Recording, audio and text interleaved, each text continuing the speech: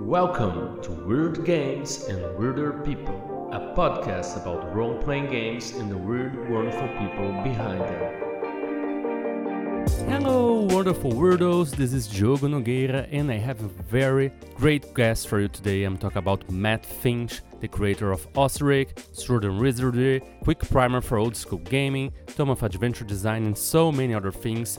But before we get to it, I'd like to remind you that if you'd like to support the show, subscribe it wherever you listen to your podcast, leave us a review, and if you have any coins left, check out our show notes to get the link to our Ko-Fi where you can pay us a coffee or buy one of my games that I use the money to pay the bills of the podcast, like subscriptions and apps and everything. And please share around with your friends, with other creators that would like to enjoy these talks. But let's get back to Matt Finch, who is, for me, it's kind of the father of my OSR, and we talk about so many great things. We talk about the OSR, how we do not see it as something that caters to nostalgia. We talk about how we see it as something that prioritizes improvisation, open world, player agency. We talk about how the OSR feels for us a lot more fun for the GM, for the referee, because they kind of play and find out things with the players. We talk about his creative ritual, how he has his baseball cap that kind of helps him get into the moods, write those stuff, how he's fascinated by ancient Greek mythology. He gets really into it to find inspiration for his game and his creations. We talk about his next project, maybe a new quick primer for old school game that's going to be revised. We talk about city books with encounters, talk about mental health, hypnosis, his style of writing and game design. It was a really great chat, very insightful, and it's a little bit over 1 hour and a half, but for me it felt like short, and I feel like I had so many more things to ask Matt Finch, and hopefully we'll have him again in the show someday. So enjoy the chat and let's get weird with Matt Finch. Hello, Matt. Welcome to Weird Games and Weirder People. It's such an honor to have you here. It's such a privilege. I'm a really big fan of your work and what you have done for the tabletop RPG scene. And how are you, my friend? How have you been in 2024? Oh well, 2024 is it's a rough year so far with Janelle Jaquays Yeah. passing away. But other than that, everything's going all right. Very pleased to be on the show. It's I think this is the first time we've ever talked to each other live, other than by Yeah. for years and years we've talked through Facebook Messenger and emails and so on. So it's kind of nice to actually see your face and talk to you in real time. Yeah, for sure. I've seen a bunch of your videos, like your channel, and I've learned so much from you, and I I don't know how to express how your work has been formative for how I see, adventure gaming. Even though my recent games don't really adhere to, you know, traditional SR, D&D kind of rule sets, the way you thought how to make adventures, how you put how to play a game in old school style in quick primer. They are still how I try to design games, even though I don't make games with D&D engine or something like this. They're Yeah. still like my frame of reference, and I thank you so much for this, and it opened the way of gaming for me because people always refer to old school game as something nostalgic, but I Mhm. didn't live that era. Mhm. I briefly played a D&D second edition, and then I was straight to D&D third edition, and that's what I played. For almost 10 years, and then I discovered the OSR, and it changed how I approached the hobby, and I'm so thankful for that.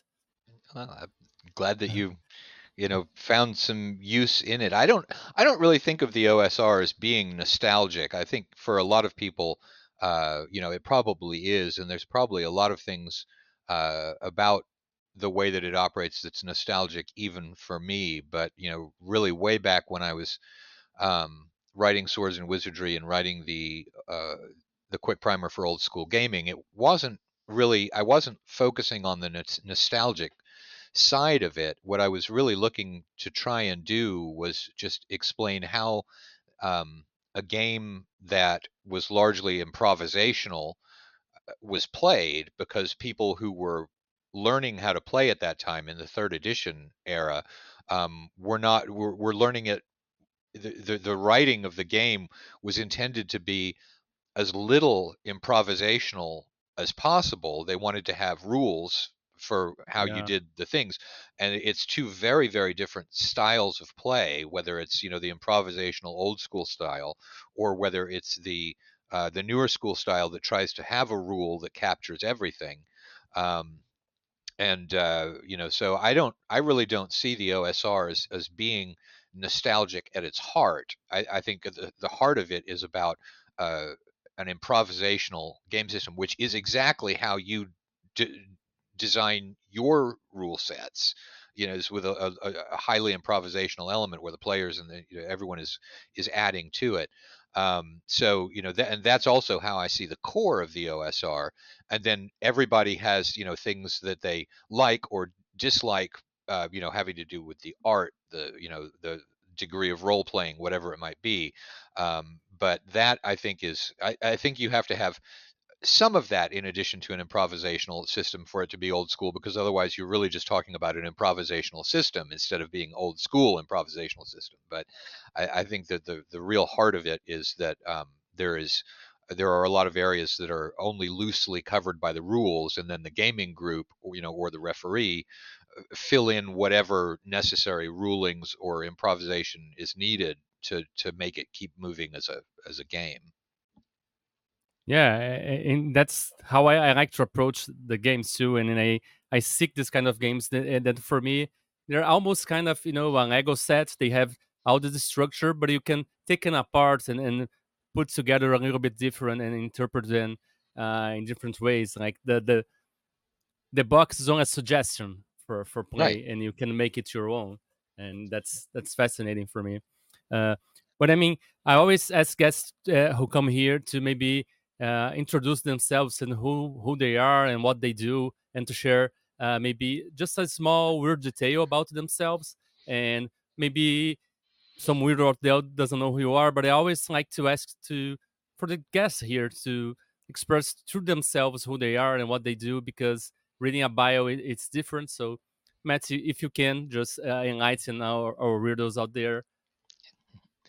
Well, first of all, I'm a weirdo like anybody else, who's likely listening to it. The I guess the important thing for why I'm on the show is because I wrote uh, probably what was the first pure retro clone of rules that was really trying to duplicate the rules of the game, which was Osric. And then I wrote Swords and Wizardry, which Osric was for first edition Advanced Dungeons and Dragons. Swords and Wizardry is the original version of Dungeons and Dragons that came before before Advanced Dungeons and Dragons. And the idea being to simply, as close as legally possible, duplicate the description of those rules so that people can then mess around with them and to release them into open game content of one sort or another. At the time, that was through the Wizards of the Coast open gaming license. Which now has sort of fallen out of favor. We're using a different license called ELF to get that out for people to use. And I wrote a little pamphlet called "The Quick Primer for Old School Gaming," which was really only intended as a quick introduction of how to do it. It's been taken as a kind of a manifesto of old school gaming, which it really Yeah, wasn't intended to be. Uh, it's widely discussed here in Brazil, like yeah, in podcasts, and it's and fantastic. Yeah. I'm going to have a revised 2024 version of that coming Oh, out great. with the Kickstarter that we're going to do in spring of 2024, which is a Kickstarter for some supplemental rules for Swords and Wizardry and a monster book. And one of the things in the supplemental rule book is going to, and we'll also release it separately, but is a revised version of that primer, because it is discussed. So, you don't want to change something that people view as a classic, because then it causes people don't know which version they're talking about. But the thing was that what I wrote it for in 2008, first of all, it was making comparisons to third edition Dungeons and Dragons. Yeah, a lot Dungeons has and changed. Dragons, Yeah, yeah, a lot has changed. There's an entirely different design approach to fifth edition Dungeons and Dragons, which is now what people are coming to. And so, if people are reading the primer, for one thing, they'll run into a description of a spot check, which isn't, I think, is meaningless now in fifth edition because it's a perception check. Some of the words have changed that I use to make the yeah, comparisons. Um, and also, fifth edition is a more old school system, I think, than third yeah, edition D&D was. And so I dialed back a little bit um, of the of the contrast in yeah. there, and In this also, spectrum of old schoolness, yeah, yes, yeah, yeah, yeah, it is. I mean, it's certainly, it's I think fifth edition is falling into the trap that second edition fell into, yeah. which is that you simply have so many So many, yeah, resources now that it's becoming complex, not because any individual component is yeah. complex, It's but just it's because there are becoming too so big. many Yeah. components that it begins to become difficult. So I think it's facing that challenge. But that's a very But it, but different. it, but that's also one of the attractions too, because it's malleable. If you have a group and you can agree, oh, we're only gonna use this, and we're gonna keep it basic. But if you want to make it so complex, because some people really like this kind Oh of yeah. chess of making this combination. So Oh yeah. that's No, I that's mean, well, one that's one of the advantage. things Yeah. we had to really be concerned about when we were coming out with the supplemental rule book for Swords and Wizardry, because there's another, I think, 10 new character classes, so that brings the number of character Mm, classes up to 21. And so at the very beginning of the book, I say, look, for a lot of people, the attraction of Swords and Wizardry is that it's simple. So, you do not have to use anything from this book. These are all completely optional, because there really are, you know, people have different tolerances for how much material they yeah. want to have in a game. So we wanted to say that, right at the outset, was, this is not it's not an expansion of the official game. It's a set of optional things that you can pick and choose and add. Yeah. Yeah. But I interrupted. Like you're saying all the things you've made, and like you made so much. Right? You said the Kick Primer, Sword and Wizard, Ostrich, Tome of the Adventure Design, which is like a masterpiece of making adventures and giving you tools and inspirations to make this, and really changes how I make my own games too. I have to provide them some tools like those because they're fantastic. Like you really don't need a lot to you don't need a lot of adventures to play. Like if you have those tools, you can improvise and keep playing. If it is a game of improvisation, as you said, like if Mhm. it's the OSR is really about improvisation. If you have a system that is easy for you, like to roll on the tables, have some ideas, and quickly come up with a monster or a situation, it's so easy. Like you said, third edition was really more about preparation. I am those cases of always being the GM, so Mhm. I would spend hours, stat blocks, preparing all kind of Yeah. situations. And back then in the 90s, we had this approach of the GM being a storyteller, so it was kind of railroady kind of GMing. So you have to Mhm. prepare everything because you have to be prepared for any if they're trying to screw up your story, Yeah. and the OSR taught me how to let go of this and have a lot more fun. I'm playing with the players. I don't have to be so worried about telling a story. I just prepare a situation and let's find out what happens. And Yeah. it's I think great. I think one of the real benefits of the old school, approach is for the referee, because I think it's more fun to play that way for the referee. There are more surprises, there's less preparation. You can get more into playing the game in your role than you can if you feel like you have to, have all of these, stat blocks. When we were selling, materials for third edition Dungeons and Dragons, I mean, the rule that you had in your head was that the people, what they're buying is stat blocks more than anything else. They're really not buying so much story. They're not really buying um, the atmosphere. They're mainly buying, what they're really willing to pay for is statistics, because that's what you needed. Yeah, that's true. We're bad math. Like Yeah. we get out of school and we hate math. No, let's Yeah. buy more math. You know. So, yeah. But I interrupted your game. But One thing I want to ask, like, who is Matt Finch outside of the tabletop RPG space? Well, gosh, I mean, it's taken up so much of my life that I'm not sure that there's a lot of me outside of tabletop gaming, to be honest. I like reading like probably everybody in the hobby. So I've got the whole library. I like history. I like reading mystery novels is probably one of the things that's outside of the hobby entirely. Right now, I'm reading Tony Hillerman's Jim Chi and Joe Leaphorn books, which are set in the Navajo reservation in Arizona and New Mexico. So that's got no contact at all with the tabletop gaming or the things that I do with that. Um, so You don't see any connection on how you approach the hobby, or how do you design adventures and settings and situations through this interest you have in fiction and mystery and in history?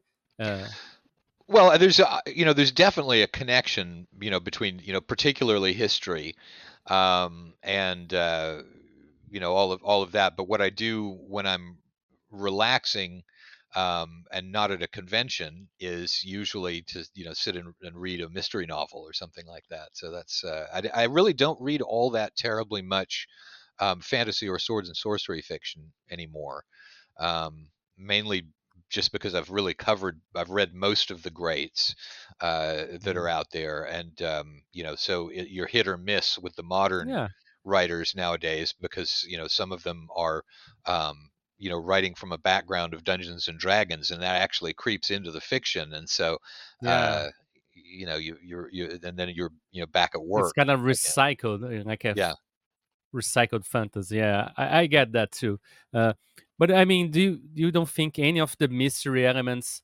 Have you ever wanted to make a mystery game or something about crime or anything that you put in any of your fantasy games? Like Not because really. No, no, yeah, because the thing is that I don't really consider myself a game designer. I've done a good job of rewriting games that were designed by other people in such a way that it made it available to a wide audience, and developing that. But I really consider myself more of an adventure designer, than a game designer. My game design is not up to the level that you hit. It's not up to the level that James Spahn hits. It's not up. There are a lot of phenomenal game designers out there. Stephen Radley McFarlane. That I'm nowhere. I'm just I say, here's a thing yeah, that you could do, and they immediately say, ah, well, what you want to do with that is you need, three darts, two six-sided dice, and a piece of paper. And I don't. I'm like, well, that's exactly right. That's exactly yeah. what you need. I would never have thought of that. So it's not an area. I'm not bad at it, but it's not But really where even my even skills lie. in adventures, like you don't have mystery in the adventures you like you say you're an adventure designer. uh because I don't know, I was wondering, just like your passions, your things you're interested, sometimes they just could bring some like some reference, or if you just try not to cross one thing with another, like your fantasy and adventure with mystery, or it's just a curiosity, but Yeah, well, I mean, I don't yeah, try not to cross them, and I think that anything one of the best things that any DM can do is to read, because you just have all of these stories and story elements and things ready in the back of your yeah, head, when your players do something, you almost start talking before you realize, oh, okay, I know where I'm getting that yeah, I can this draw for idea that, yeah. from. So it definitely inspires the sorts of things that you run into in an adventure. But I don't deliberately try to say, okay, I'm enjoying a mystery novel, let me write a mystery game, or let me write a mystery adventure. That's not really the way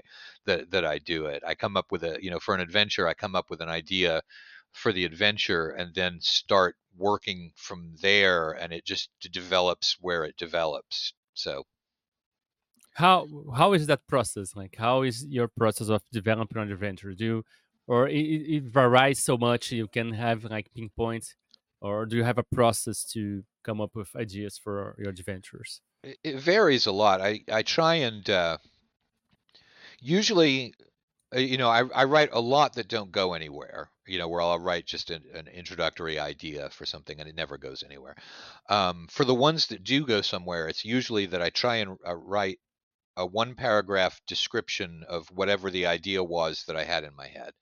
And then um, from there, if it creates a visual picture of something that might happen at some point in the adventure, that's a really good visual picture, then I take that and I might make a couple of notes about that. Um, but that begins to create the first this, then that, then this, then that, then this, then that kind of development of it. So I have to have some sort of picture in my head, and it might not even be very relevant to the adventure. I mean, when I went to southern Spain on a trip with my mom because she wanted to go see the Alhambra, and a lot of the and so we spent a lot of time going to the hill towns, and seeing a lot of the Arabic Moorish architecture that was there, and that was very inspiring just because it was a different form of architecture than I had run across before, and just putting that architecture and that imagery into my mental picture of a fantasy world was enough to create several different ideas going forward, Yeah. even though it wasn't adventure components, but it was a powerful enough visual picture that it began creating its own adventure elements. Yeah, I love that. Especially, uh, I'm writing, Primal Quest, known about the this primal planets, in jungles, and when I go to the forest here in Brazil with my kid, and then you go into caverns, and, Hmm. and and I try to drawing as much as I can, like to get this feeling of being this the most primal thing I can get close to here, Hmm. in Rio de Janeiro, and so I get this, get inspired for where you are, even though it's not adventure, but you see architecture, you see a little bit of history. You can even picture things happening in that environment now, even though there's like other people walking around. It's it's great. Yeah. Uh, Matt, I always ask the guests to come here, and the podcast is about the weird, and we have a very positive, view of the weird. Like the weird is the new wonderful, and it's unique. But I always ask them to try to define what is weird for them and how they seek that in their work, in their life, if they seek that at all. Well, I think that, for me, weird really just means doing what's interesting to you without really caring about what other people think about it. So a more precise word in English might be eccentric, in terms of how I see weird, because I think that there are plenty of people who are weird, and it's something that is, you know not frowned upon. I think there are people who are weird, and other people, they look a little suspiciously at that kind of weirdness. But it's all, what it is it's people who are individuals doing their own thing, and we all have interesting, hobbies. And we watched a show the other day, Susie and I, where a guy had built the place that he was happiest was on a train. And it was a particular train that he used to take back and forth, and he had built a replica of the inside of the train car in his basement under his house, an exact replica of the, so that when he wanted to relax, he could go down, he could sit in Yeah, his train. And I love that. Things like that I yeah, absolutely love. So that I think, and that kind of thing is exactly what makes civilization interesting, and what makes civilization tick is people doing things that other people might not think of, and just going and doing it. So yeah. I think it's a lot about being authentic and being comfortable, being yourself, even though others might judge you because they don't feel comfortable being themselves too. So I yeah. think there's a lot of reflection of this. And you mentioned about the train. it's almost like finding a sanctum for you to feel comfortable. Do you have anything like this for you, like a place where you imagine being there, or like you feel at peace in some way? Well, my office, you can say I've got all the books behind me, and I have this room. We have an atrium in our house where there's no roof over the middle of it, and it's sort of like a little tiny courtyard. That's a nice place. So it's all around my house, so I'm lucky in that regard. So. Yeah. Do you do you think, talking about weird? Do you see role playing games as being something weird and unique, or do you think that, like, they're any other form of media? And what would you say is like your favorite part of role playing games? Well, I think role-playing games used to be weird. I think now they are not so much anymore because it's become so mainstream.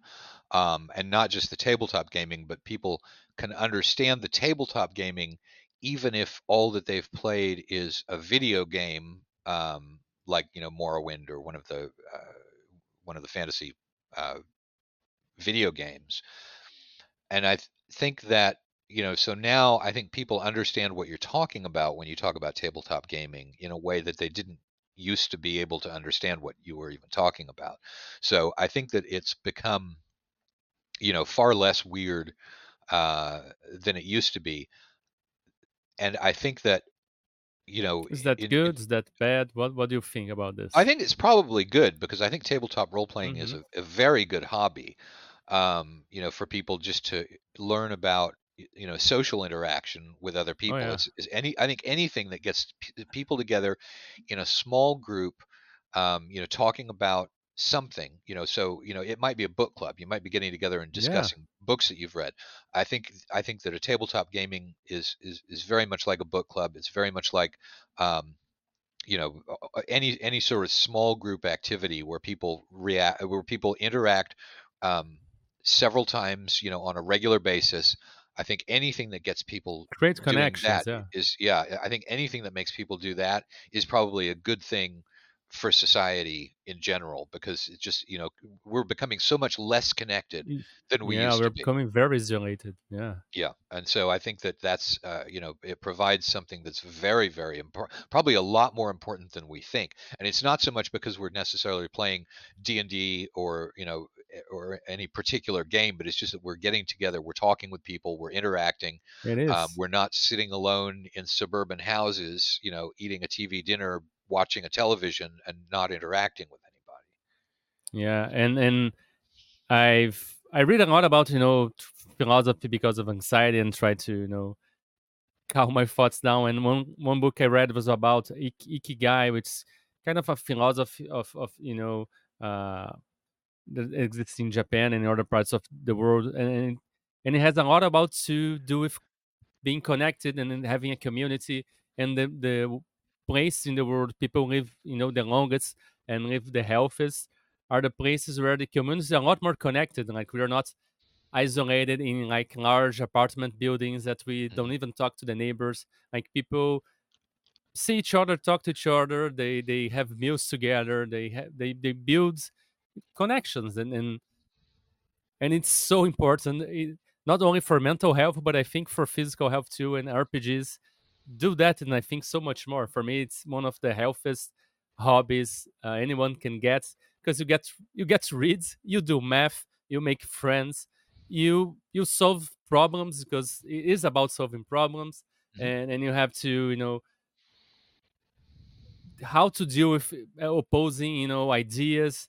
And I know I learned so much. Like, I learned another language to be able to play things I wanted to play. Hmm. And yeah, it's fantastic in some ways. So what do you say is your favorite part of a role-playing game?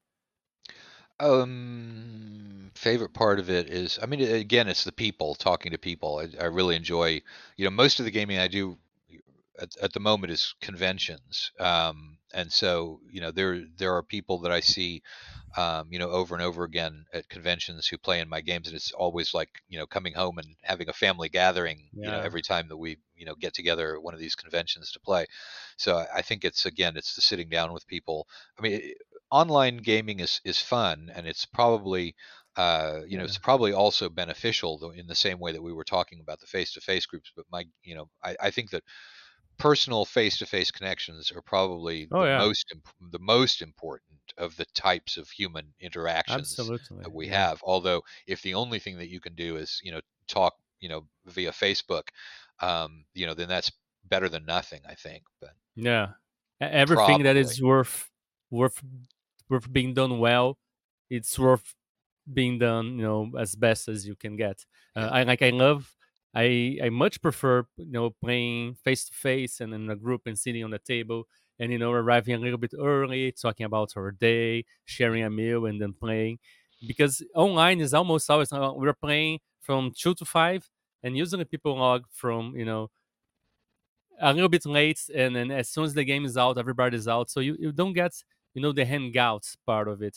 That is Mm. so good, Yeah. the connection, as you said. So uh, I miss playing face to face so much, and it's getting harder.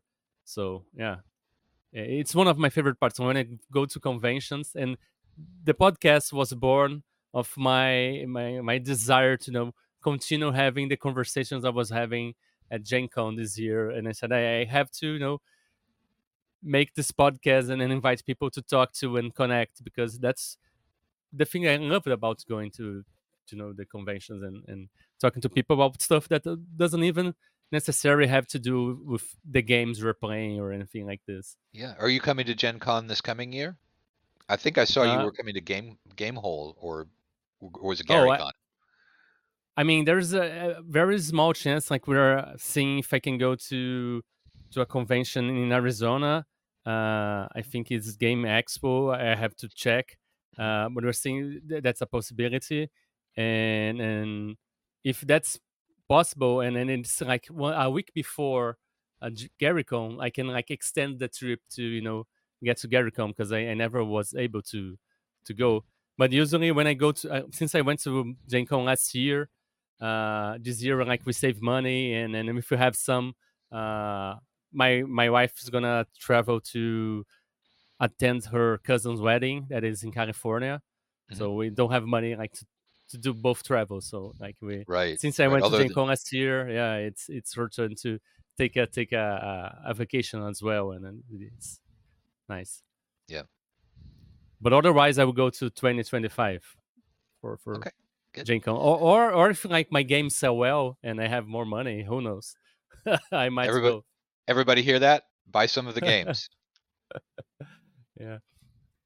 Matt, do you have any creative ritual for when you start working on your games or your adventures, or your resource that you make? Do you play music? Do you like invoke the muse in some way? Put on shoes or anything like this?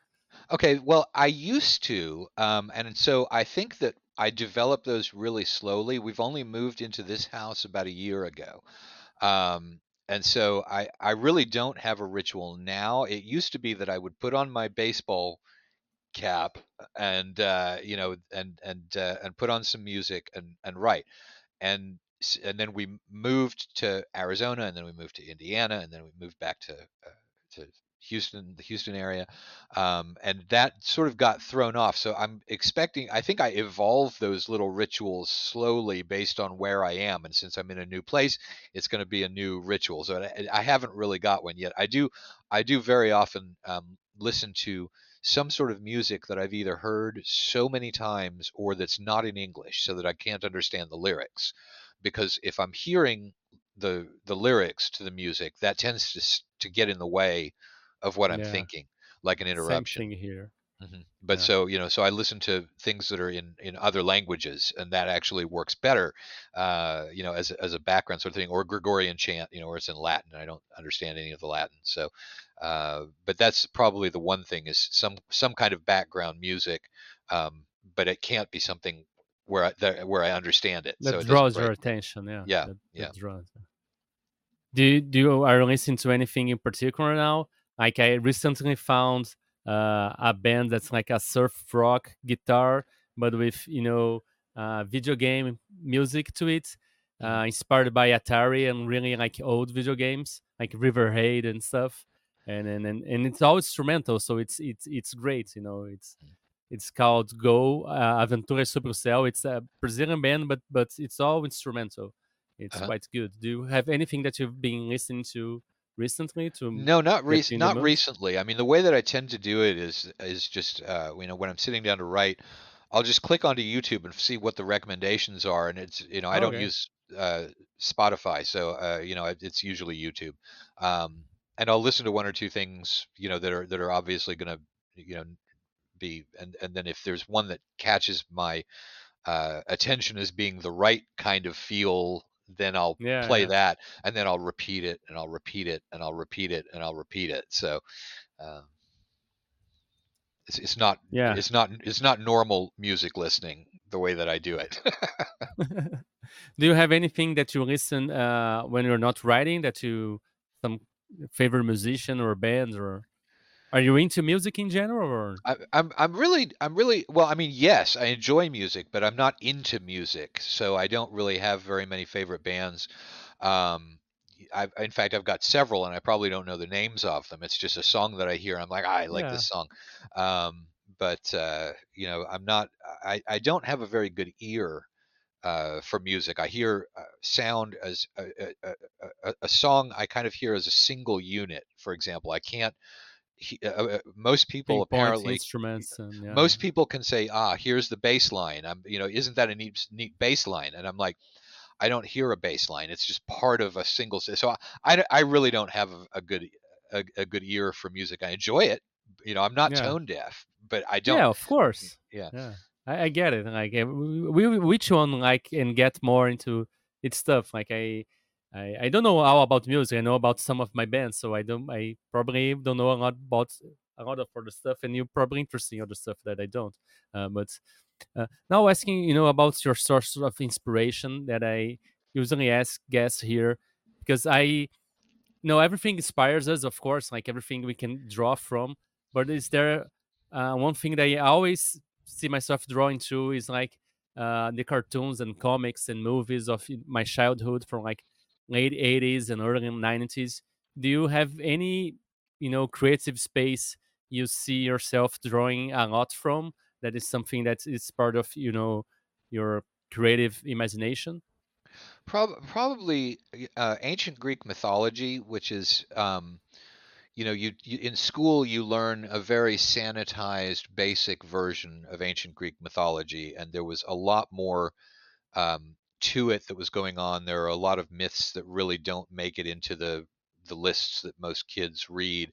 There are subtexts behind a lot of those, and my first year in college, I thought I would be a classics major before I realized just how difficult it was going to be to learn both ancient Greek and Latin, and then also read things in those languages within 4 years. And I, did 1 year of ancient Greek and then tried to read the Iliad and discovered that, what I had been learning in ancient Greek was um, it vaguely worked for the Attic Greek period, of Athens, but for the Homeric Greek, it was entirely different because it had been around for a very very long time. The language had changed, and so I realized I'm just not going to be able to accumulate the tools for this degree quickly enough to do the things I need to do for the degree. But while I was doing that, with ancient Greek, you begin to get a sense just from learning the language about the depths of some of the ways that it's the ancient Greek poetry is has got a lot of implications and things in the language. It's a very different language from English. Um, and so and I of course, since I was doing classics, I was reading a lot of the college level mythology, which is very very different from the middle school and high school mythology. And so the fact that there were all the chthonic gods who probably got changed to the Titans, the migrations in and out of the area that eventually becomes the Hellenic um, area of Peninsula. control in the Yeah. ancient Mm. world. And so I would say it's probably the lesser known ancient Greek mythology is probably what I draw on most deeply, and it's really more for the themes than the actual myths that I pull on. But the idea of underground religions, mystery religions that don't rely on dogma, they rely on an experience, and so on. But would I think probably be the biggest source of inspiration for me. Yeah, that's fascinating, and it's how I was asking, about your background and how that influenced. So that's something like you studied, and then it's something that became part of your imagination, and you draw a lot from for your work. And how you talked about how different it is from what we learned in like in school. It's like fairy tales, right? Like the Oh fairy yeah, tales we learn like from Disney and in school. It's very sanitized, like uh Little Mermaids. Like it's a bloodbath, like in yeah. the original. Well, it's a It's absolute tragedy. Little yeah, Mermaid. Nothing works out well yeah, for anyone in Hans Christian yes, Andersen's Little Mermaid. Hans Christian Andersen was a great storyteller, but a really depressing view of yeah, life. And when you read his stuff, he's the Little Tin Soldier as well, or the yeah, Brave Tin Soldier. Yeah, so and then you yeah. go even further back, and you get stuff that's pulling on, uh, you know, rural experiences in a very, very difficult world that are a lot more raw than what the Yeah. Victorian, retailers of those stories wanted to put in front of kids in London. So Yeah, but if you go like in the original source of pretty much fairy tales from almost every place in the world, it is like this.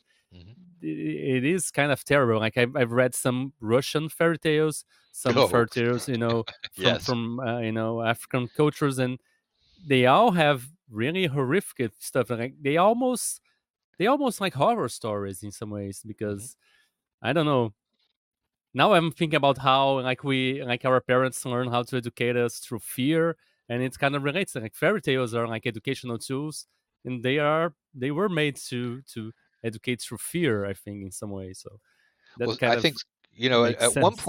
at one point in time when I was thinking about folklore and mythology, so again this is college, this is old scholarship, but one of the going theories there was that it was a lot of those fairy tales were written to warn you about things that did happen in real life, but without telling you what it was really about. So a lot of it is, don't don't Yeah, listen to a stranger who you don't know. It's a lot of the same lessons are there, but they're told in a very different way. exactly. Yeah, yeah. It's the little Red Riding Hood. Like, don't talk to stranger in the front. Don't take follow the routes that it was telling you to do. Don't go to like strange places you don't know. Yeah, it's they were educational stories. Yep. Like in a way, like all stories are education in some way, even unintentional. But yeah, do you is Matt, do you see any like other artists or creator or designer from any of media, it can be from games or outside of games, that inspires how you approach your work and the way you act in the space of tabletop role playing games? Um, well, I mean, there's probably a whole lot of people that inspire me, both in the tabletop and outside. Mostly authors, I think, because I work mainly from the written. We already talked about how I'm not very good with music. So, uh, Yeah. but to give a few, I mean, yeah, there are a lot. I mean, Colleen McCulloch's Rome series um, gave me a viewpoint on ancient Rome that I think was really interesting. I think, obviously Jack Vance was able to see a kind of fantasy that other people were not able to see. I love the Traveler game, so Mark Miller has got to be in there. Obviously, Gary Gygax and Dave Arneson. Um, my uh, favorite poets are T.S. Eliot and William Butler Yeats, probably, and then Neil Gaiman is great. Although I don't think Neil Gaiman's really directly impacted anything that I've done recently, but he's a really great read. Um, The fun authors to read are I mean, I really like C.J. Cherry's Channer series is one. Glenn Cook's Black Company books are great. Um, so there's lots and lots and lots and lots of sources for that. C.J. Sansom's Matthew Shardlake series is great if you want to do any sort of city adventures. Um, so yeah, Yeah. there's a lot. I could keep going. I'm turned Yeah, around. no.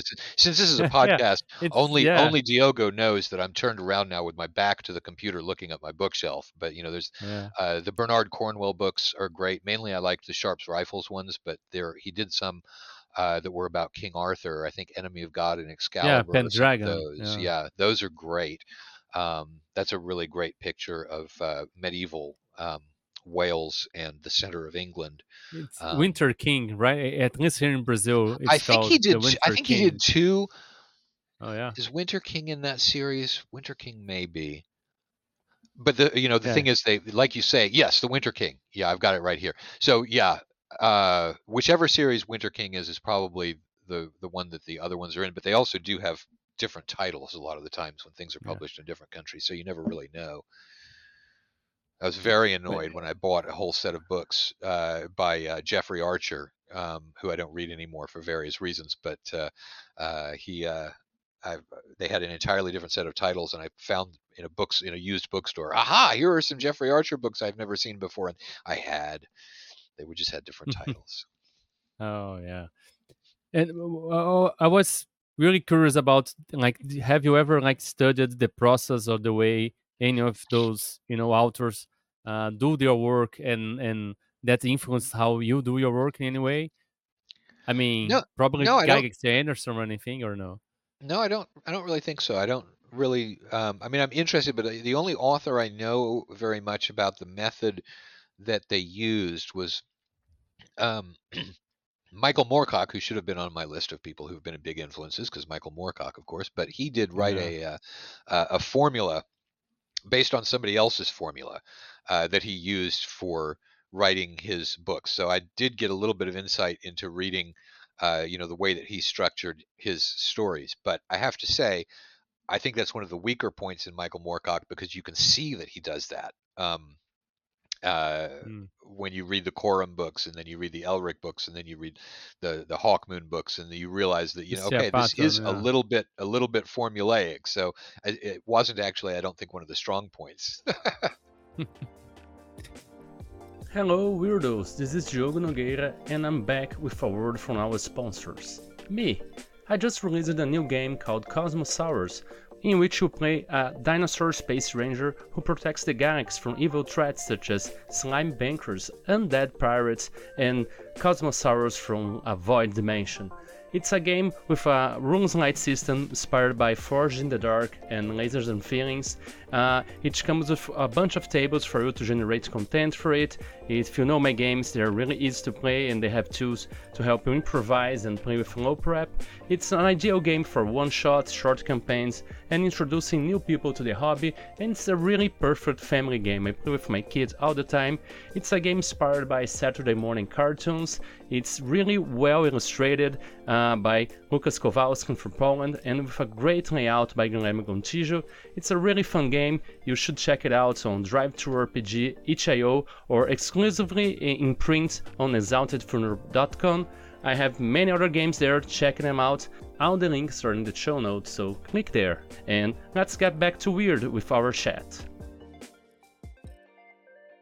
Are you working on any new book or adventure that you would like to talk us about? I know Thomas Adventure Design app is coming out, and I'm very excited about it. Like the book is fantastic, and then having a tool to use. You should already have the app. Do you not have yours yet? Oh, I didn't download the final version. Like it is already out, Yeah, it and is. then okay. I'll make sure that we get your. Yeah, so I need to make sure that you've got that because No, we've already I probably have it. I have fulfilled it on that the one. Steam, and I had the beta one. Okay. Yeah. All right. So we I, need to make sure we get you that if you and don't already have it. you We're mentioned yeah we're the Kickstarter that's coming in spring, and Yeah, Can you? we've got a lot of things coming out this year. Yeah. There's so many that we can't do Kickstarters for all of them. So we're going to release some of these as just for people to buy. We're going to come out with a okay. So there's the Kickstarter, the two Kickstarters that we're planning on for this coming year. The first one in the spring will be for the supplemental Swords and Wizardry book, and then a monster book for Swords and Wizardry. And the second Kickstarter is going to, assuming it all comes together, is going to be for Osric, and we're going to publish Osric as well under Mythmere Mm, Games. And then in terms of other, and so both of those will have little things that go out with the Kickstarters as well, but those will all be rules related type of things, like probably for Osric and possibly for Swords and Wizardry as well. A separate PDF that people can do a print on demand for each of the character classes, at least the ones that have spells, maybe with a little pre-generated character sheet so that people can just hand out, here's a character yeah. and the rules Yeah. for that character. So things, they're rules related. And then we're coming out with also in terms of rules, um, we're going to do a relayout and a slight revision to Swords and Wizardry White Box, because when I was doing the Swords and Wizardry Revised Complete, we added some things in that actually dated back to White Box, like random castles, things like that. And so we're putting those into White Box, and then that's really part of a two-step process, because White Box is going out as the retro clone, as the original rules, and then in the again sometime in the spring, James Spahn is going to be coming out with an expanded white box. So there will basically be two books, one of which is the original with and staying very tightly with the rules, and then James's, I think, makes a couple of little rules tweaks, like he only uses a D20 and a D6, but he has new character classes, and so there's a 1-2 development there for white box. We're also almost entirely done with the City Encounters book, which is something that we haven't published in many years, probably at least 10 years.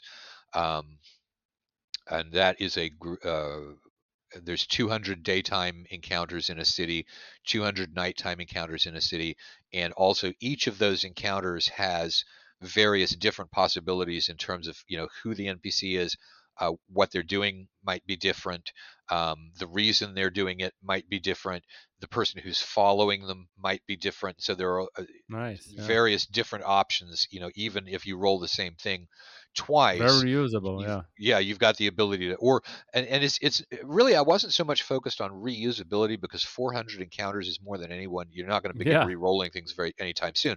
But what I was thinking about was that in one group you may have a paladin and a cleric, and everybody is very, very good and very, very heroic, and that is going to need you're looking for one sort of encounter.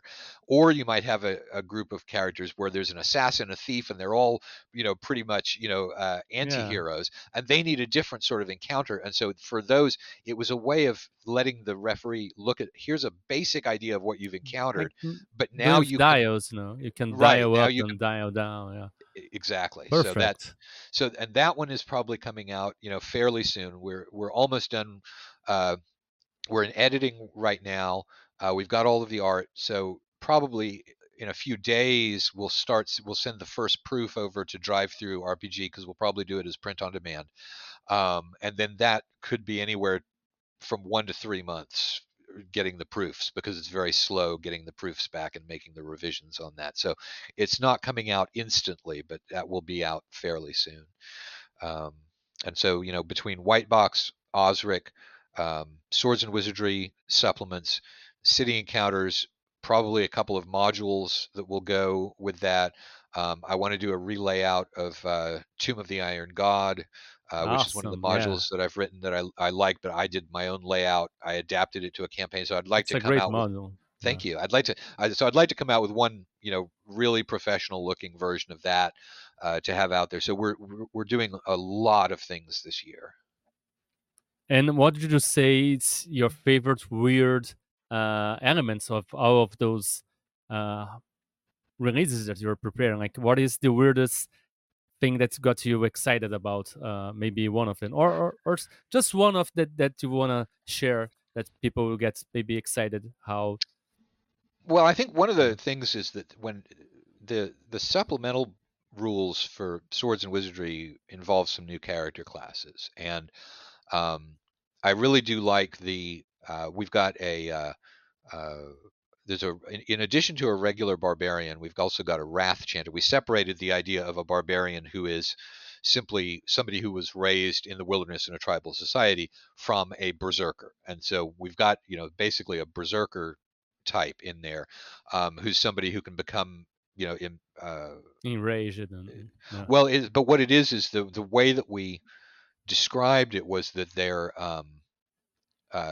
filled with a battle spirit, and there are a certain number of these battle spirits out there, and that basically came from Joe Abercrombie. Although I think the very first berserker in the world is probably Achilles, going back to the ancient Greek, the Achilleus, when Patroclus dies. And he stands up on the rampart and shouts 3 times, and every time that he shouts, it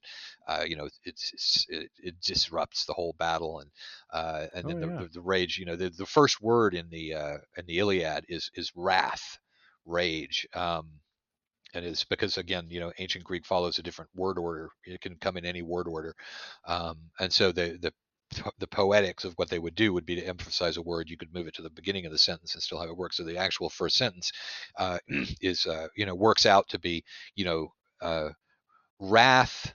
Uh, O Muse, help me to tell of Pelion Achilles. Um, so anyway, the first word of the Iliad is wrath, Yeah. and so he's, I think, the prototypical berserker. Um, so anyway, but what I was answering the question was about what are the weird elements, and I think that some of these character classes that we've got in the supplemental book, because we've got that, and we've got a demon hunter, who is somebody who can smell the presence of demons and can identify a lycanthrope, um, and that those are some of the Nice. things that they Yeah. develop with levels.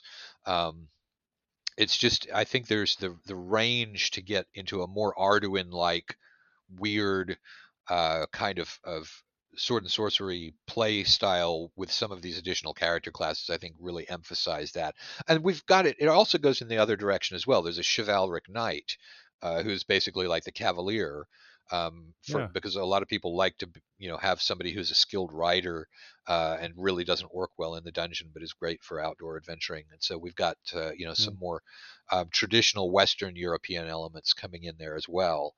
um, but Yeah, I, you're I I think it providing gives a the lot more directions that you can go. uh, you're providing the bricks, and they can set on their own Legos the way they want. Like if they I want hope so. more I hope sword and so. sorcery, they would just pick. Oh, we'll just use it this and this class. Like the knight, you can be the knight, you can be the paladin, Yep. or there's no gods, so you can be clerics. You can only Hmm. be sorcerers or things like this. And that's great. Like, do you have any like? I love you talk about like sword and wizardry, like, sword and sorcery, and I love like sword and sorcery. Do you have any plans like for like a more straight sword and sorcery supplement for sword and wizardry, like doing something like Conan or for fighting Grey Mouser, anything I like this?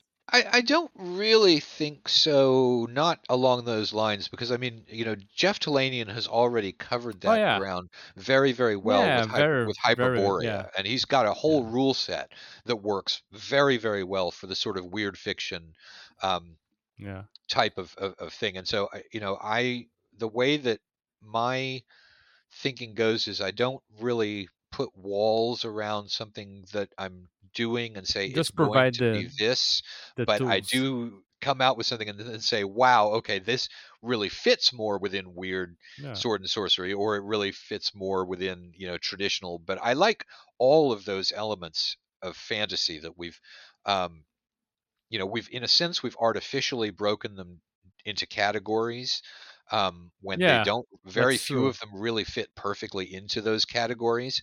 Yeah. So I don't try to go with the taxonomy. I just try and go where the mental story, that I'm evolving. um, I just see where it goes. Yeah, it makes sense. And like provide all the tools and let them play with it and see where it goes from there. Mhm. Matt, would you say do you have any particular style or mark? Like do you have a weird mark that you can identify throughout your work? Like do you sense you have a voice? And if you do sense, can you tell us a little bit of what you think it is that marks your work as being yours? Well, I don't think I necessarily noticed it, and it's certainly not something I did on purpose. But Yeah. I've had a lot of people tell me that when they're reading, that they can identify when it's me writing because it's a more conversational interaction with the reader. Somebody was writing about how you can have a rule set, but then when they read Swords and Wizardry, it was the description of power word kill or something like that, and it said, from 1 to 4 hit dice it does this, and from 5 to 8 hit dice it does that, and if they have more than 8 hit dice, it won't affect them, but they'll probably be impressed. And it's Yeah. apparently I can't stop myself from making little editorial comments like that when I'm writing, and people Hey, tend it to gives like it, and personality. yeah, Yeah. so there it Yeah, is. it breaks the monotony of just reading statistics, and I think it's a mark of a good writer because it keeps the reader interest. Because sometimes I do get bored. Like I have this problem that I have to read the whole book if I'm reading the book, Hmm. so I will read statistics, and those little things really help. You keep going because otherwise it's just starting to get a blur. Numbers and numbers and numbers, Yeah. and those small things really keeps you keep reading because you want to see. I want to see the next little Hmm. detail about this. That's a great touch, by the way. Do you have any other hobbies besides role playing games and then reading and literature? Do you do anything that's just for yourself, any kind of creative pursuit? It's mainly reading, I think, is what I do. In my spare time. Like I said, mystery novels. I don't have anything that I really pursue as a hobby in the sense of doing something or developing skills at it. For a while, I was painting the miniature terrain. Back when I was doing the online game, and Yeah. was using terrain for that, and that filled up a hobby slot. But I think really it's just reading for the most part. Yeah, it's also a great hobby, and miniatures can be really time consuming, Oh yeah. but it look at great, like the visions, like when you film it through the doorways, Hmm. those things were look at really really great. uh, Now I wanted to ask you a little bit more about your personal experiences, a little bit about your personal life, about maybe weird experiences you might have had.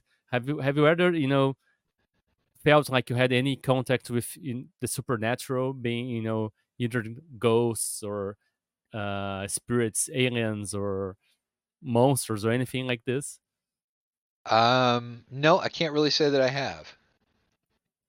Have you ever heard any stories that impressed you, like from where you came from or from where you were born, or anything that's left you a mark? Or like, does you don't even believe anything of this? It's Or are you curious about this kind of stuff, or no? Well, I'm not very curious about it, but I mean, I think there's certainly a lot of things that we don't understand yet about the world. But I haven't so much run into it. And the other thing is that, since I've got, at one point diagnosed with bipolar disorder, I'm very suspicious of something that has where my brain tells me we need to feel afraid or we need to feel something. And if it's an emotion that my brain is telling me about, then I'm very, very suspicious that it might not be, something from the outside, that it might be something coming from the inside in my case. And, one of the interesting things I did have happen was when I was in a very manic episode. I had my uh, mental monologue, I guess people call it, the voice in your head. But the problem was Yeah. I had two more of them begin interrupting the voice that was in my head, and that's apparently characteristic of uh, something or other dysphoria. It's one of the different types of dysphorias. Um, anyway, but it's so manic dysphoria maybe. But so that was really interesting because what it was that I just because of things going haywire. Um, I got a little bit of insight into the way that my brain works, which is, not only do I have the one monologue, but that monologue is probably listening to other ones that are playing at the Hmm. same time. And normally you can't hear the ones in the background, but I was able to, have those other ones interrupting. So that was really interesting in terms of mental processes and such, but I couldn't really call it. So it's weird, but it's not Yeah. supernatural, I don't think. Wow, it's really weird. And then has this ever happened any other time, or just that once? Just the one time. I was driving Yeah. driving in the car and really had to think about whether I ought to get off the road because it was very, it was very, very Yeah. strange what was going on in my head. And so then they got into an argument about whether we should get off the road. So that, it didn't Yeah. help much. But uh, I'm sorry if you want to talk about, we don't have to. But you mentioned about having bipolar disorder, and I was wondering if you would like to, if you would talk about how that affects your work and your life, just like in the routine, and how it is to be a creator, dealing with it. well, I mean, the first thing is, it's not 100% clear that I've actually got bipolar disorder, and if I do, Oh, okay. it's what's called type 2. I have been diagnosed with it. But what I have is called type 2 bipolar disorder, which is not nearly as bad as the type 1 bipolar disorder that people talk about. Type 2 bipolar disorder isn't usually characterized with manic episodes. It's characterized with hypomanic episodes, which are great. It's a high energy level. It means you don't need to sleep and you've got a lot of creativity going. So that's actually good. Um, it's also characterized by depression a bit more than the Yeah. type one, but really, There's the type there's two. there's good I sides and bad sides. Like Yeah. I have autism, and there's good side. Like my hyper focus, I can get really into the stuff that I love, Mhm. but also I can forget everything. So it's a good side and bad side, right? Yeah. But so I really haven't had much with the with me, the only real problem with the bipolar happened when I got some antidepressants prescribed for me. And if you do have type 2 bipolar disorder, you have to take a mood stabilizer if you're going to take Mhm. antidepressants, or it will boost you up into a full on manic episode, which was what happened when I had those Mm. voices, going in the head. So, but really, it hasn't caused much in the way of problems for me because when I say bipolar disorder, people take that as being a much more serious form of bipolar disorder than what I actually have, which I think the current view on how to Yeah. handle type 2 bipolar disorder is you don't even take medication for it anymore. You did back when I first was diagnosed with it, but I think nowadays, what they say is you don't even, try to medicate that. So, Yeah, I don't know. I mean, with autism too, like I say, like I have autism, and I even had a coworker said to me, "No, you're not." Like even I have a diagnosis and everything, but and I think everything is a spectrum, right? Like like every autistic person is different. Like every person that has bipolar disorder is different because Mhm. it does always manifesting like in subtle different ways in each person. Like we don't have all the symptoms. Like everybody doesn't have all the symptoms, so it's different. So medication too can work for some people, and different medication can work for others, and some people don't need and deal with that in other ways. So that Yeah, that can I vary think a lot, right? we still have a lot to learn about the way Yeah, that the human mind functions. we learned a lot. We know like a lot more than like 20 years ago, like a lot more. But Oh it's yeah. still very early, and we're still learning. But it helps already. Like I have anxiety too, and I take medication for that, and it helps a lot. Mhm. Yeah. And have you ever had any other weird experiences, like out of body experiences, or if you want to talk about any kind of near death experiences, or meditation, hypnosis, or anything like this? No, we tried hypnosis when I was in middle school and it didn't really work.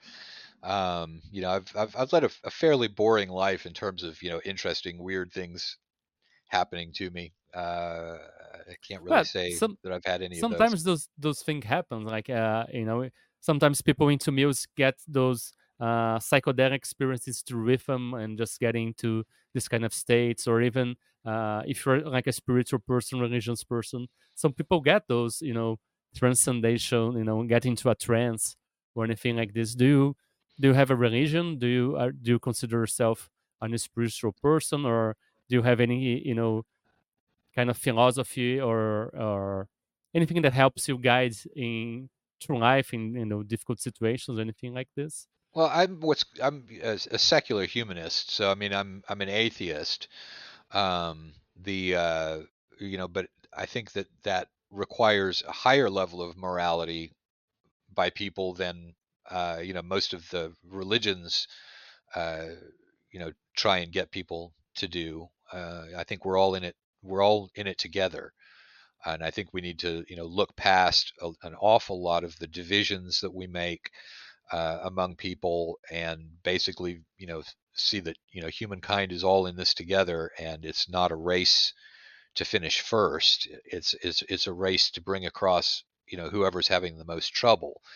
um, and so that's sort of the way you know my overall morality is, don't treat people as objects.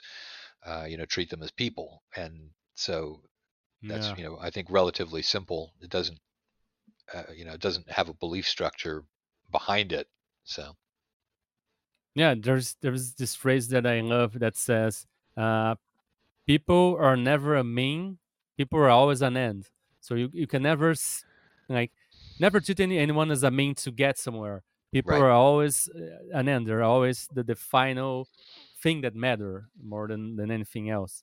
And then that's very very different to teach. And I don't know, you live in the United States. In the United States it's all about like individual rights, and sometimes more that's than in the collectivity. And how do you see this changing in any way in the United States, or no? Well, I mean, there's obviously there's political shifting around going on in the United States right now, and it's a very, very complicated description of what's going on, because I think Yeah, it has a lot more to do with power structures. it is. Yeah, We have a I'm not necessarily talking, about Republicans or Democrats, but about the people in general. Like, do you see people getting more connected, to the community, and then seeing pets, this is my rights and I don't care, and or things like this, or no? well, the thing is, it's connected, and to Republicans and Democrats, and the reason that it's connected is because we have a system here that since it's not if we had a parliamentary system, there would be more compromising and discussion going on, whereas it's mainly in the US, depending on where you are there are several different places of power in government, and each of those is a winner takes all situation. And so Yeah, and so it makes sense. If there's anything you want to get done in the United States, you have to be in your best bet is to pick one out of two political parties, because the third parties are not going to have any effect on that. that's true. And what we are running into is that there is a changing demographic in the country, um, and it's probably mostly rural versus urban interests. But you're getting things that are being affected by everybody moving to one of these two political parties in a winner takes all. I mean, owning guns, for example, is a liberal perspective. It's, if you allow individuals to own guns and not the government, traditionally, that's a left wing perspective of allowing individuals to own guns. In the United States, though, it's becoming seen as a right wing perspective. And I think the reason for that is that in rural areas, a lot of times you need a gun. In urban areas, you really don't, almost any of the time. And so rural people are much more. alive to the uses of a gun as a tool, and people in cities are much more concerned about the use of a gun in a crime, and it has affected the theoretical understanding of so the Yeah. practical politics have affected the theoretical understanding of the issue, and there is so much of that going on in the United States right now. It's not a simple story. There are a lot of gray areas in the Yeah, United nothing is States. that it's simple. not Yeah. it's not black and white, but it really does appear to be black and white anytime you just jump on the internet and look. But the reason it appears to be black and white is because we've only got two power centers in this country, which are the two major political parties, and you have to be in one or the other if you want to get something done. So people are jumping into one and they're viewing it as a team, and it's eliminating a lot of the nuance. It's eliminating a lot of the gray area. It's eliminating a lot of the compromise. It's eliminating a lot of the discourse, and so that's all Yeah. happening at once. So it's a really not something um, that that's quickly described. It's just not. Yeah. There is, a comedian, Noah. I forgot. He was from the Daily Show, and then he talked about how he thinks that politicians shouldn't be allowed to in their program to just trash talk the other politician. They should be about telling their propositions, what they're about to do, and the job about telling who is lying or not should be from the press, because we got to a point that it's almost like the opposing party is my enemy. You have to eliminate them. But then when those people get elected, and we're living theoretically a democracy, they have to govern, they have to do the government together, they have to work together. But how do they work together if just a couple of minutes ago they were almost saying they should kill each other or something like this. Mhm. It becomes impractical, and then the government doesn't work. It's all about us versus them, and it's not about doing what the people need.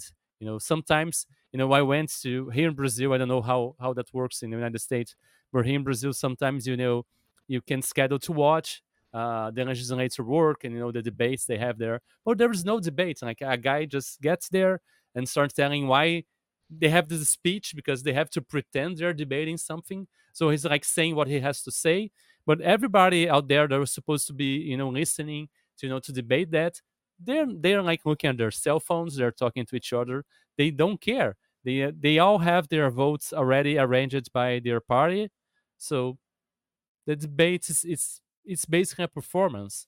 Mhm. They already know what's going to happen. So it's just like a sport. It's a team, us versus them, and that's it. They don't care really about the issues at all, Mhm. and it's terrible. Yeah. I was gonna ask about if you ever had any experiences with states of altered awareness, being it meditation or anything, or even psychedelics. But you said like you haven't experienced with anything like this, and you mentioned, you know, No, I've experienced psychedelics before. oh yeah, It's just it was I wouldn't have described it as being you know again I wouldn't have described it as being supernatural. Like I said, I think there are a lot of things out there that we don't understand, but I think also that a lot of the way that we um, organize our thinking about that is also probably wrong. In terms of yeah. the for me, the supernatural is something that is No, I mean just weird experience. It's not about being supernatural, but I was asking like states of altered awareness, and I would like to ask.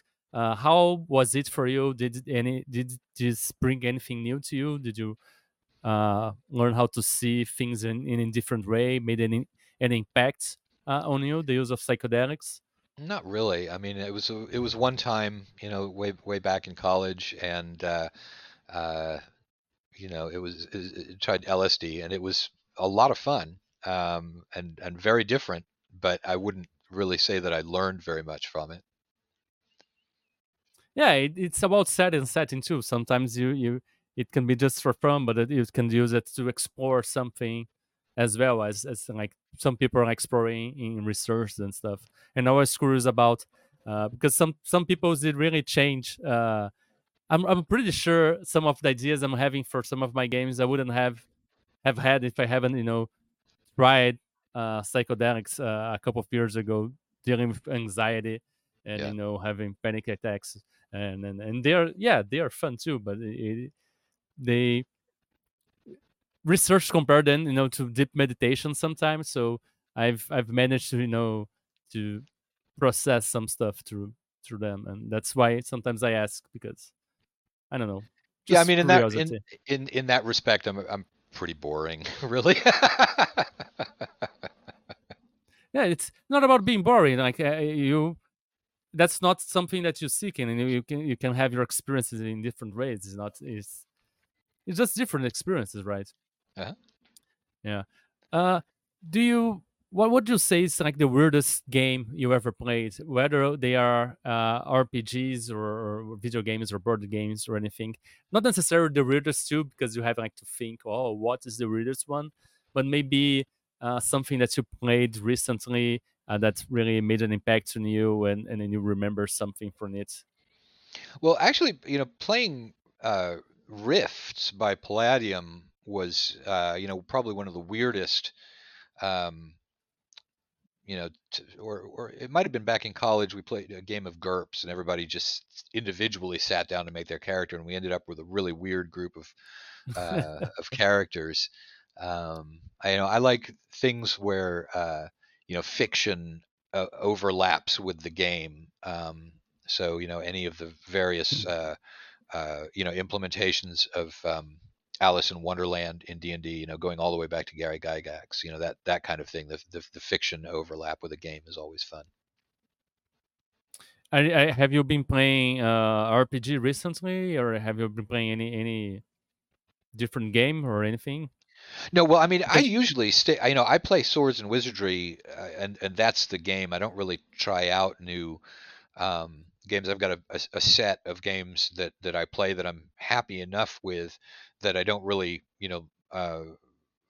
try other yeah, experiences, and those you are, don't have much free time too, yeah. I right? mean, there's Yeah, that's Traveler for science fiction. It's Call of Cthulhu for mystery or Cthulhu type of stuff, and it's Swords and Wizardries or original Dungeons and Dragons for fantasy. And I don't really go far beyond that those three games when I'm yeah. playing something. And they already offer so much stuff. So Mhm. so yeah. Have you checked out the Mongoose Traveler, or do you like play the classic Traveler that you had I play from the before? I play the classic, but I have looked at the Mongoose one, and it looks like it's pretty good. But Yeah, yeah. I'm enjoying because I don't have the classic one, so Mm. that's what I got, and I do enjoy it, and I think they're like the new versions is getting um, better. I think in some ways Mhm. they're presenting it in a easier way. Well, Matt, and if you I really like the Third Imperium setting too. So the things that have that in there are nice as well, which actually uh, wasn't in the very classic Traveler. But sorry, I yeah, interrupted you. Go ahead. I don't have much of the setting, but yeah, I'm gonna check that out. What do you like about the Third Imperium? Can you tell a little bit about it for us? Well, Uh, it's just the setting in which you've got an empire, and the empire rules the empty space, but not the planets.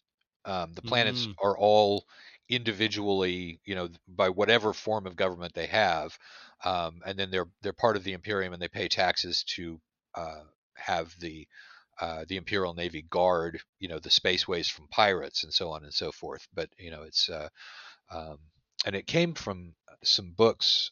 I think Flandry or Landry, but they were actually somebody had written something which Mark Miller read and basically adapted um, to it. But those are good books too. They're fun. yeah. Well, it's sounds an interesting way to see the empire and each planet's being part of it, and a little bit less dystopian, I guess. Mhm. Matt, if you could have any superpower and from comics or fiction RPGs or whatever, and what would you choose, and what would be the first thing you would do with it? I'd fly and I'd fly. Any particular place, or just for the sensation of Just flying? just for the sensation of flying. I think it'd be great. Yeah, You probably it couldn't does. get probably couldn't get very far. You'd need to have goggles and protective stuff from the if to get up to a plane's airspeed. But I think Yeah, being able to well, go up in the air would be really really neat. superheroes logic, like you'll fly, you'll be fine for some reason. Like, yeah, the physics don't apply while you're flying. So yeah, Yeah, you definitely that don't. does sound good. You It's don't want something to that go I through a always dream about. you don't want to go through a sandstorm at 120 miles an hour. That's for sure. Yeah, the sensation must be great. Like feeling the wind. I I love like breeze, like going to a forest, or like in the mountains, and just feeling like the air blowing and being able to like to fly and go to places, right, too. Like Mhm. yeah, I can go to Gen Con because I don't have to Yeah, pay that would be a use. tickets. Yeah, You want to keep your airspeed down to about 40 miles an hour, but you can get yeah, pretty far at 40 miles an hour. So yeah.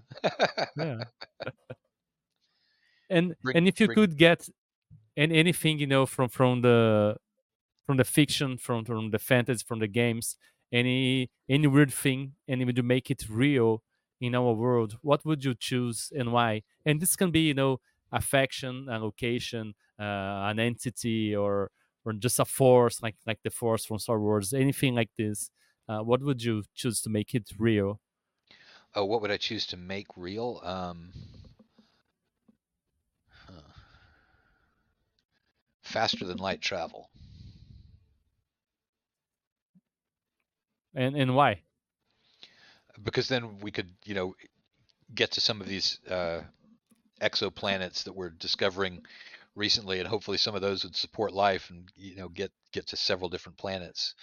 And So, ensure the survival of our species yeah, as we are destroying this place. yeah. Well, do, that's a do you think possibility. about this? Do you think about this? Uh, about how maybe the only chance we have is maybe get out of here someplace, or no? It doesn't. It doesn't occupy my mind a whole lot. I think there are probably multiple solutions to it. If the countries are able to work together, but um, hopefully technology will be able to, come up with fixes for it in the time window that we have. Uh, we'll see. What is your favorite way of faster than light travel from the fiction? Jump drive. The the traveler jump drive where you spend a week in transit regardless, and so you have to carry news from one planet to another, and there's always an information lag. I always thought that was. I mean, they did that just so that it would match up with the way that ships, worked on the sea. But I think it's a really really neat, sort of fictional universe. Yeah, and one thing I always think about, science fiction today is because we have all this, wireless and Wi-Fi, and you think everything is connected all the time.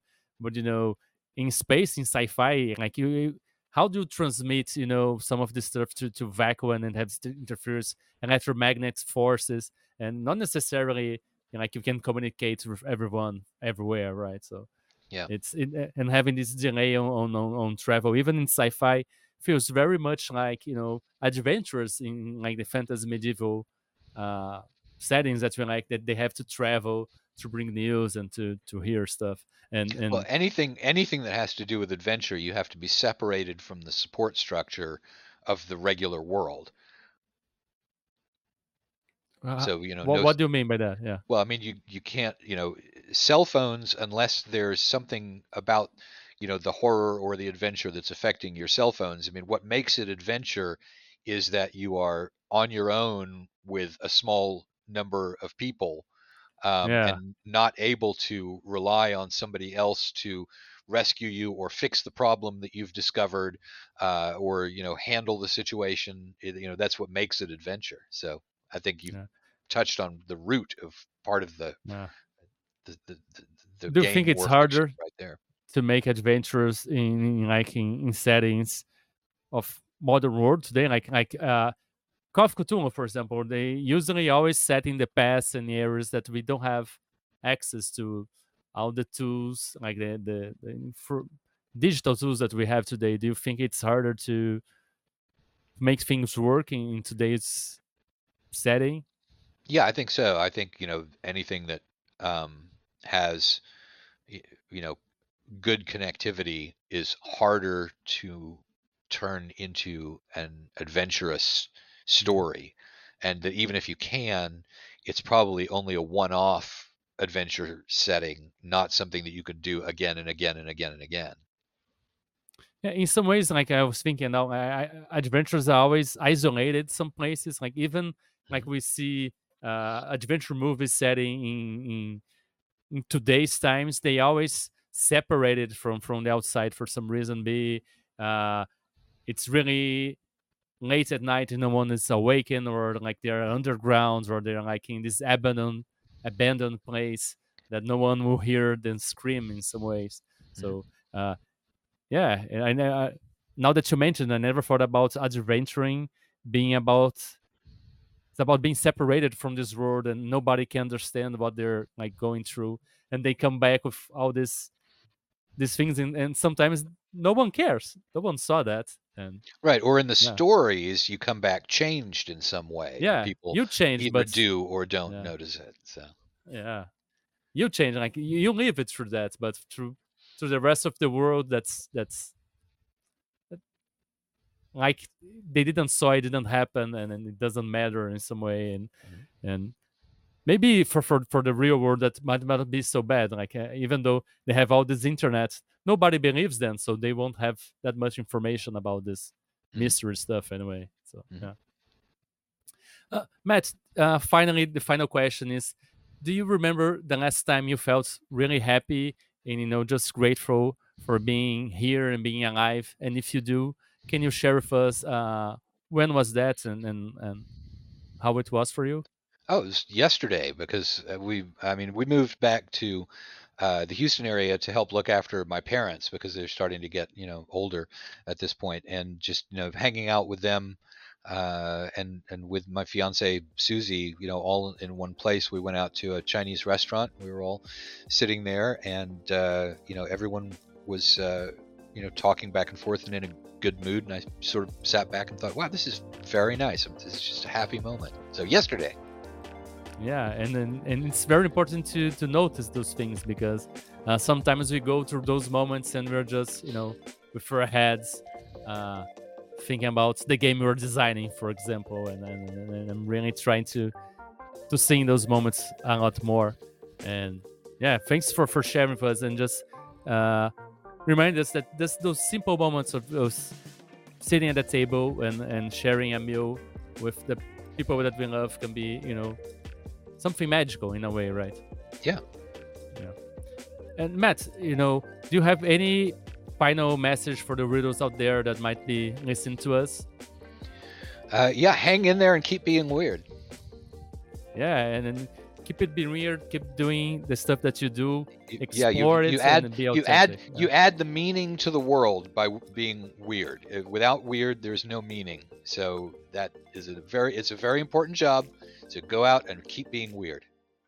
Yeah, it's very important job, weirdos. Keep being you, right? So, Matt, can you take us out just saying the catchphrase of the show, which is "Keep it weird, everybody." Keep it weird, everybody. Thank you for listening to Weird Games and Weirder People. If you'd like to keep up with the show, please subscribe to be notified when we release new episodes. If you'd like to support us, please leave a review or head on to code-fi.com/WGNWP. See you next time, and remember, weird is the new wonderful.